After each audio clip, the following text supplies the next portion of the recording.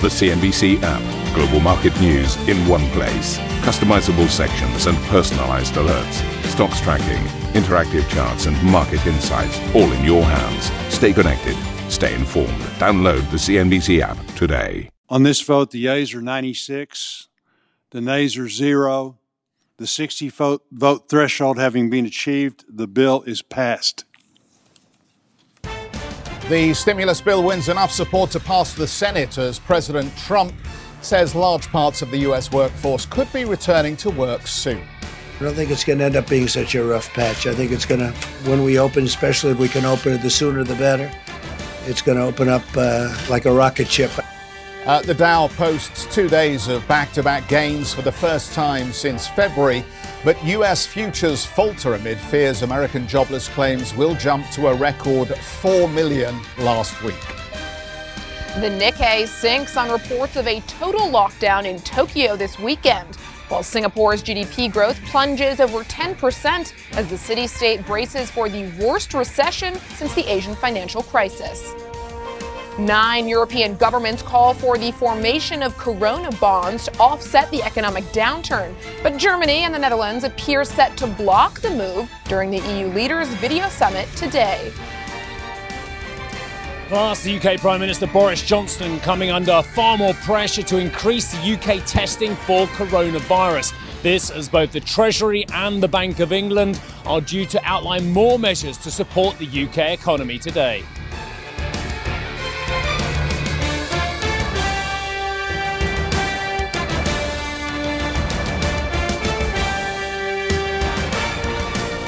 So, very good morning this Thursday. We are at the wall once again to bring you an update on how this stimulus package is doing.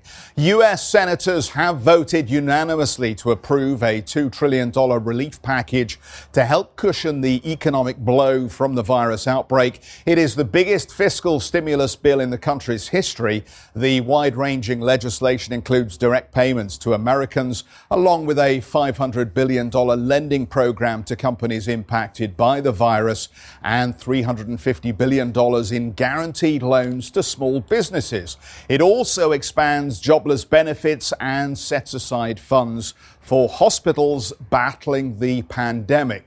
Well, President Trump praised the measures, saying it'll shield Americans from financial harm. He also pointed out the resilience of the U.S. economy once the crisis is over.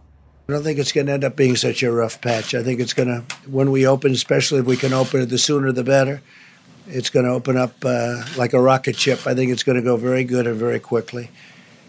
And you're going to have some tough new limits on executive compensation also. They need the money. They're going to have to sort of just make things work because we're interested in the workers, the jobs. Well, the bill now heads to the House of Representatives. Lawmakers are expected to approve the legislation on Friday. It'll then be sent to President Trump for signing. Democratic House Speaker Nancy Pelosi has also said Congress may need to consider further additional measures, including more relief funding as the virus pandemic spreads. Well, it's no doubt that was the key focal point for markets yesterday, but now it's another day, and the focal point for investors, certainly in the U.S., will be the jobless claims. And investors are bracing for a pretty high number. And as you can see there, according to U.S. futures, we're looking at a pullback this morning. Dow Jones indicating a triple-digit drop at the open. The S&P 500 and the Nasdaq also poised to see a retreat. Goldman Sachs calling for over 2 million jobless claims to have been made. That would be a record level. So before this stimulus package, this rescue relief comes into effect, we are, of course, due to see the negative impact of coronavirus on the U.S. economy. But let's take a look at what we did see in the trading session yesterday. The Dow Jones logging 2.4% worth of gains. That's about 496 points. The S&P 500 rallying about 1.1% there. That was led by industrials. The Nasdaq, the tech-heavy index, on the back foot, though. That index lost about 40 basis basis points. Let's take a look at the airline sector, which saw some pretty substantial moves within that stimulus package that Jeff just outlined. We did see about $75 billion set aside to support affected industries, especially the airlines. And when you pair that with leverage from the Federal Reserve, we could be looking at trillions of dollars in support for these affected industries. So you can see some massive gains here for the airline sector. Boeing in particular rallying about 24%. That was leading the Dow higher. Let's take a look at healthcare stocks. Of course, a very big focal point as well. The healthcare stocks very pertinent to what happens when it comes to the treatment, the cures, the vaccines for coronavirus. Massive rally across the board for the healthcare sector to the tune of about 20% for the best performing stocks.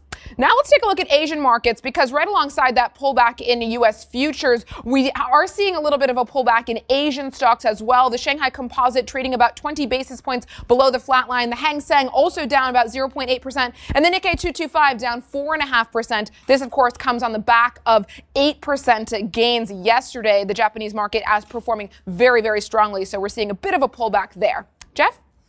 Juliana, thank you. The pandemic has likely pushed U.S. jobless claims to a record high, with as many as 4 million people estimated to have filed last week. Projections from the big investment banks differ somewhat. I tell you what, you could drive a truck through the difference between these various estimates. If you've got a 50% range on the forecasts, then it quite frankly tells you there are a lot of economists who are just putting a wet finger in the air and trying to make a guess here. The unemployment rate is expected to rise as high as 10% from February's half-century low of 3.5%. Again, that's another big guess. The figures will be released before U.S. markets open today. Well, former Fed Chairman Ben Bernanke says the U.S. economy is in a very different position than it was during the 2008 financial crisis. Speaking to CNBC, he struck a positive tone about the longer-term prospects. Whether or not we're going to snap back depends on a couple of things. It depends, first of all, on the course of the virus. Will our social distancing strategy work? Will the virus begin to die down? Will it perhaps be less dangerous in warmer weather? Will we bend the curve enough that the hospital system can handle the number of cases? So the length of time that we're shut down is going to be important. And then the second factor will be, can we keep the economy healthy, or at least functioning throughout this shutdown period? And one of the things you mentioned, the Fed, what the Fed is trying to do is make sure credit is available, so lots of businesses which are losing revenue because they're shut down will still be able to survive, and when the all clear is sounded, they'll be able to start back up again. St. Louis Fed President James Bullard, like Bernanke, sees this crisis as short-term if managed well. Partial shutdown of the U.S. economy, mostly during the second quarter. If you look at these numbers, the U.S. GDP for a quarter is, very round numbers, is about $5 trillion. So if you cut that in half, you're only talking about producing $2.5 trillion, and that means $2.5 trillion less of household income that we would otherwise have. So I think the $2 trillion package looks like it'll pass the Congress now, is about right. It's scaled about right for this situation. And this is relief, not stimulus. We're not trying to move production into the second quarter. The whole idea is to hunker down, lie low, let the virus go away. James Bullard there, St. Louis Fed President. Steve joins us from London Bridge Station. Otherwise, it would be bustling, one imagines, at this hour. It is cavernous and empty. We'll get to Steve, who's going to tell us a story about the UK very shortly. But for the time being, let's bring in Peter Shafrick, global macro strategist for RBC Capital Markets. And Peter, I just want you to address for us for a moment these two competing narratives, if you will. President Trump is talking about a shutdown in weeks. We've heard from Mr. Bernanke there and James Bullard, and both of them are talking about a very quick pickup and a normalization of the U.S. economy. And yet today we could learn that 4 million people are now claiming unemployment benefits. That doesn't sound like a 2-week story. What's your opinion of how quickly the U.S. economy can recover from this?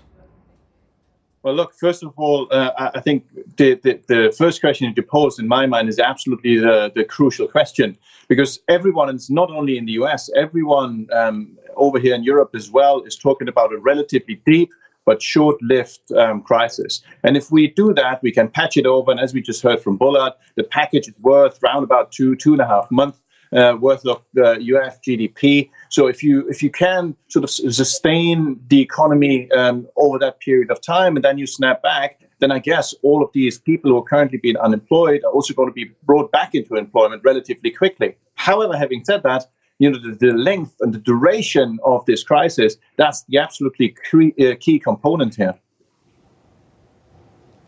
Peter, good morning to you from London Bridge Station. Is there a difference between the economic bounce back and the financial markets bounce back? Of course, huge criticism about the last huge financial crisis, about how the markets were given all the fuel to go higher, to record after record, but actually large parts of the economy were left behind. Is there a difference in the stimulus this time round, which will mean the market performance is going to be different from the economic performance?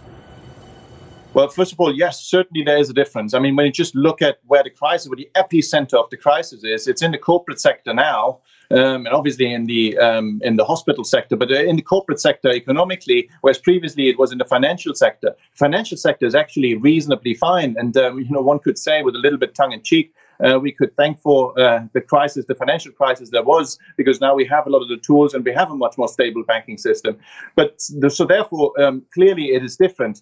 For financial markets, I think we'll have to see. I mean, I think what the politicians and the central banks have done now is they have prevented a systemic collapse, and particularly they have prevented large-scale defaults on a relatively quick scale. So therefore, particularly the higher-rated names in the credit sector, I think now should be starting to perform a little bit better. However, that does not mean that we're creating a lot of earnings relatively quickly. Again, that depends crucially on how long this hunkering down period will be. Peter, do you think that the market fully appreciates the Federal Reserve's recent moves? Because I was looking at some estimates when you pair the new relief package from the Senate with what the Federal Reserve has announced, we could be looking at trillions of dollars worth of support for affected industries, not just the $75 billion that was announced yesterday. Well, look, yes, but I do think that the market has realized quite clearly what both actors are doing. I mean, first of all, when you look at it, what the Federal Reserve is doing is first is keeping the banking system hyper-liquid. And that's not only the US financial system, it's also the international system. We've seen that with the swap lines and all the rest of it. Secondly, however, what the Federal Reserve is also doing is trying to bypass the banking system and go directly to the affected corporates. And we see that in the CP program. We now see it in the primary and the secondary credit facility that they rolled out, and in the yet-to-be finalized program for Main Street, where they're trying to reach SMEs. So they're trying to do their best to keep these companies liquid. And the same goes for the government. They're trying to aid to something for the individuals that are impacted by this, but also for the corporations, and trying to give them loans and trying to give them guarantees and all the rest of it. But again, none of these measures can address the underlying fundamental problem. If the situation is much longer than we think, and if it might potentially impair some of the business models that are around in certain industries, all the support in the world is not going to change that. And yet there are companies that are still managing to raise money at this point, Peter, and that's the tell, I think, on just how this liquidity freeze has eased up as a result of all the stimulus that Juliana was mentioning here. My question would be actually, at what point do the authorities have to suggest to some of these corporates that they don't continue issuing paper and that we don't actually see continued dividend payments and buybacks at this stage? As I look at the numbers, $63 billion worth of investment grade corporate issuance came to market this week. That doesn't suggest that there is a problem with liquidity right now.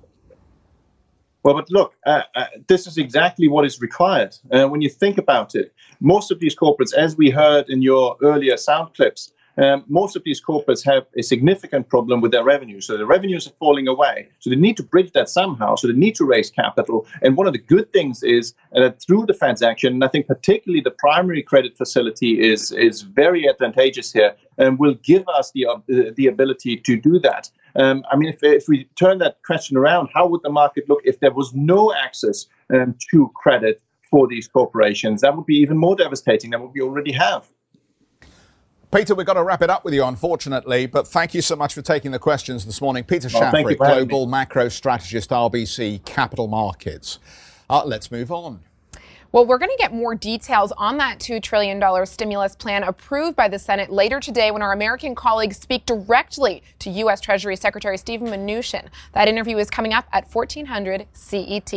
We're also going to be speaking to one of the first investors who warned of the economic impact from the coronavirus. That's Paul Tudor Jones, founder and CIO of Tudor Investment Corp. We'll be speaking to CNBC at 1300 CET today. We're going to take a very short break here on Squawk Box, but after the break we'll talk about the latest from the United Kingdom, from Boris Johnson, the controversies about whether key workers should be in or not in London as well. But we'll leave you with a shot of London Bridge Station, which even at this early time is normally, well, I can tell you, considerably busier than this as the London commuting rush hour begins.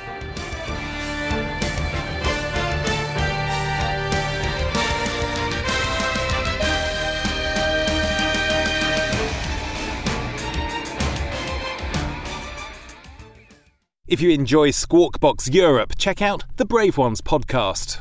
The series explores the rise of some of the world's most successful entrepreneurs. Through exclusive interviews with family, friends and colleagues, the Brave Ones podcast features stories of determination, resilience and ingenuity. Available on Apple Podcast, Spotify and Google Play. The Brave Ones podcast, presented by Credit Suisse.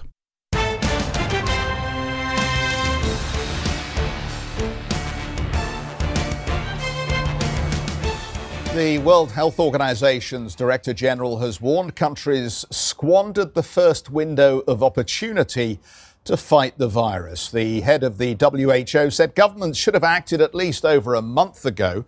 The warning comes as the number of global cases climbed over 450,000, with over 21,000 fatalities linked to the outbreak. Coronavirus has now claimed the lives of more than 1,300 people in France. Health authorities reported 231 new deaths yesterday, slightly less than the previous 2 days. Spain now has the world's second highest death toll from the virus after it surpassed the official figure from China. Fatalities rose by 738 in 24 hours, the country's biggest jump in 1 day. Let's get out to Charlotte, who has an update on the situation in both countries. Morning, Charlotte. Good morning, Jeff. Well, yes, Spain in just a few weeks, in less than 3 weeks, went from a few reported cases to having this sad record of one of the highest number of cases, now more than China, and just under Italy, with 3,500 fatalities on the back of the epidemic. A jump, as you mentioned, one of the biggest jumps, 738. So the epidemic showing no sign of slowing down in Spain at the moment. So last night, the Spanish Parliament voted an extension of the state of emergency until April 12th. So there was a big consensus there in Parliament to vote that state of emergency. However, the government came under big criticism from all opposition parties, asking for more action and hoping to see more results. Now that Spain has been in lockdown for almost 2 weeks now, and the numbers don't seem to slow down. You remember that about a third of the cases are in Madrid, concentrating there, very much the core of the epidemic. Last night, the Deputy Prime Minister, Carmen Calvo, tested positive, and she's the fourth cabinet minister in Spain being tested positive for coronavirus. Yesterday, the wife of the Prime Minister herself has been tested positive, and the president of the Spanish region has been tested positive as well. So difficulties there. The Bank of Spain last night, yesterday, talked about a severe economic disruption to the Spanish economy, and they didn't post a new projection for GDP this year, waiting to see how the epidemic is going, but they mentioned there a severe economic disruption And they also called for corona bonds, asking for EU solidarity there to try and tackle this crisis in this moment, see not a too wide destruction of the economic fabric of the country, and hope also for reconstruction. They've called for a reconstruction budget for after the epidemic. But Spain very much still at the core of the epidemic, numbers still racing up. And about 14% of those that have been tested positive are health workers. And that's also a difficulty there that the Spanish government has to deal with. Spanish workers complaining of not having enough protective gear, masks, etc. And so difficulties there with Spain posting these very dramatic numbers yesterday. Charlotte, thank you so much for bringing us the latest there on Spain and as well as France. We had that update for you. Now, I want to bring you some news out of Novartis. This is news saying that companies are working to identify concrete actions that will accelerate treatments, vaccines, and diagnostics to field. 15 companies in the healthcare space have agreed to share their libraries of compounds that already have some degree of safety and activity data. So this is a coming together, a collaboration of life sciences companies who have expertise in the field of healthcare to try to help the fight against the COVID-19 pandemic. Successful hits would move rapidly into trials in as little as 2 months. So this is a big step in terms of bringing together all of those experts in the field. And this announcement is coming out of Novartis, the Swiss healthcare giant. Now, on the topic of healthcare, Prime Minister Boris Johnson said he hopes that UK coronavirus testing capacity will increase from 5,000 per day up to 250,000. Johnson was asked repeatedly, both in the House of Commons and in his daily press conference, about the pace the government has taken in acquiring testing machines. The UK death toll reached 463, with over 9,500 cases as of Wednesday. The British Prime Minister was quick to heap praise on the overwhelming response to the NHS's call for volunteers. When we launched the appeal last night, we hoped to get 250,000 volunteers over a few days. But I can tell you that in just 24 hours, 405,000 people have responded to the call. They will be driving medicines from pharmacies to patients. They'll be bringing patients home from hospital. Very importantly, they'll be making regular phone calls to check on and support people who are staying on their own at home. Steve joins us once again from London Bridge Station. Steve, testing, volunteers, those are just two of the topics that were touched in yesterday's briefing from the Prime Minister. What were your key takeaways from Boris Johnson's address?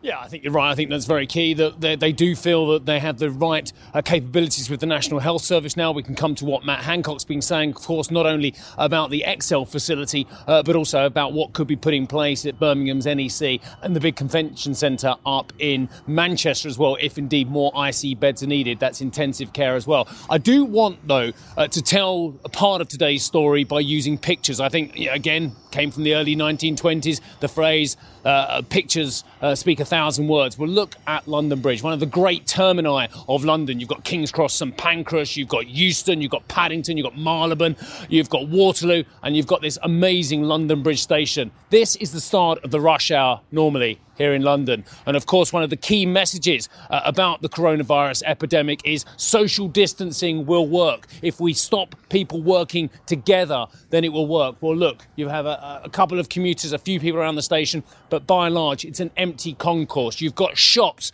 that are normally bustling at this stage with the commuters getting their coffees, their sandwiches, their breakfast empty as well. And then let me just show you really as I go through the turnstiles what the main concourse here at London Bridge Station looks like this morning. I mean, there's the mighty people. I have to say, the workers of Transport for London are doing an amazing job because they can't cut all their staff here as well. You have to have a certain number of staff on site for safety, health and safety reasons, emergencies as well. But look at these escalators here, normally packed with commuters coming down. The escalators are off. They're off for a reason, because they think that if they have them off, they don't have to have so many engineers to keep them running on site as well. So that's another reason why we're just not seeing so many people here. Again, look, there's one of the news agents, food outlets here. At the moment, nobody around this morning as well. So the message about social distancing and about staying away from London if you possibly can is getting through. That hasn't stopped an unsightly political row, though, between Sadiq Khan, who is the mayor of London. He's a Labour member, of course, a former member of Parliament as well, Sadiq Khan.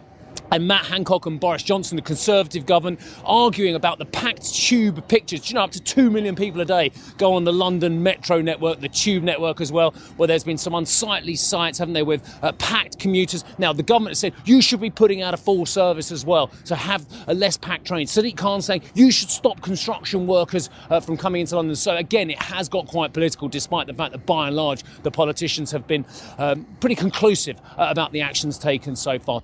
Thank you for listening to Squawk Box Europe Express. For more market-moving news, you can head to cnbc.com. Or join us again on the show with Jeff Cutmore, Steve Sedgwick and Karen Cho, weekdays on CNBC.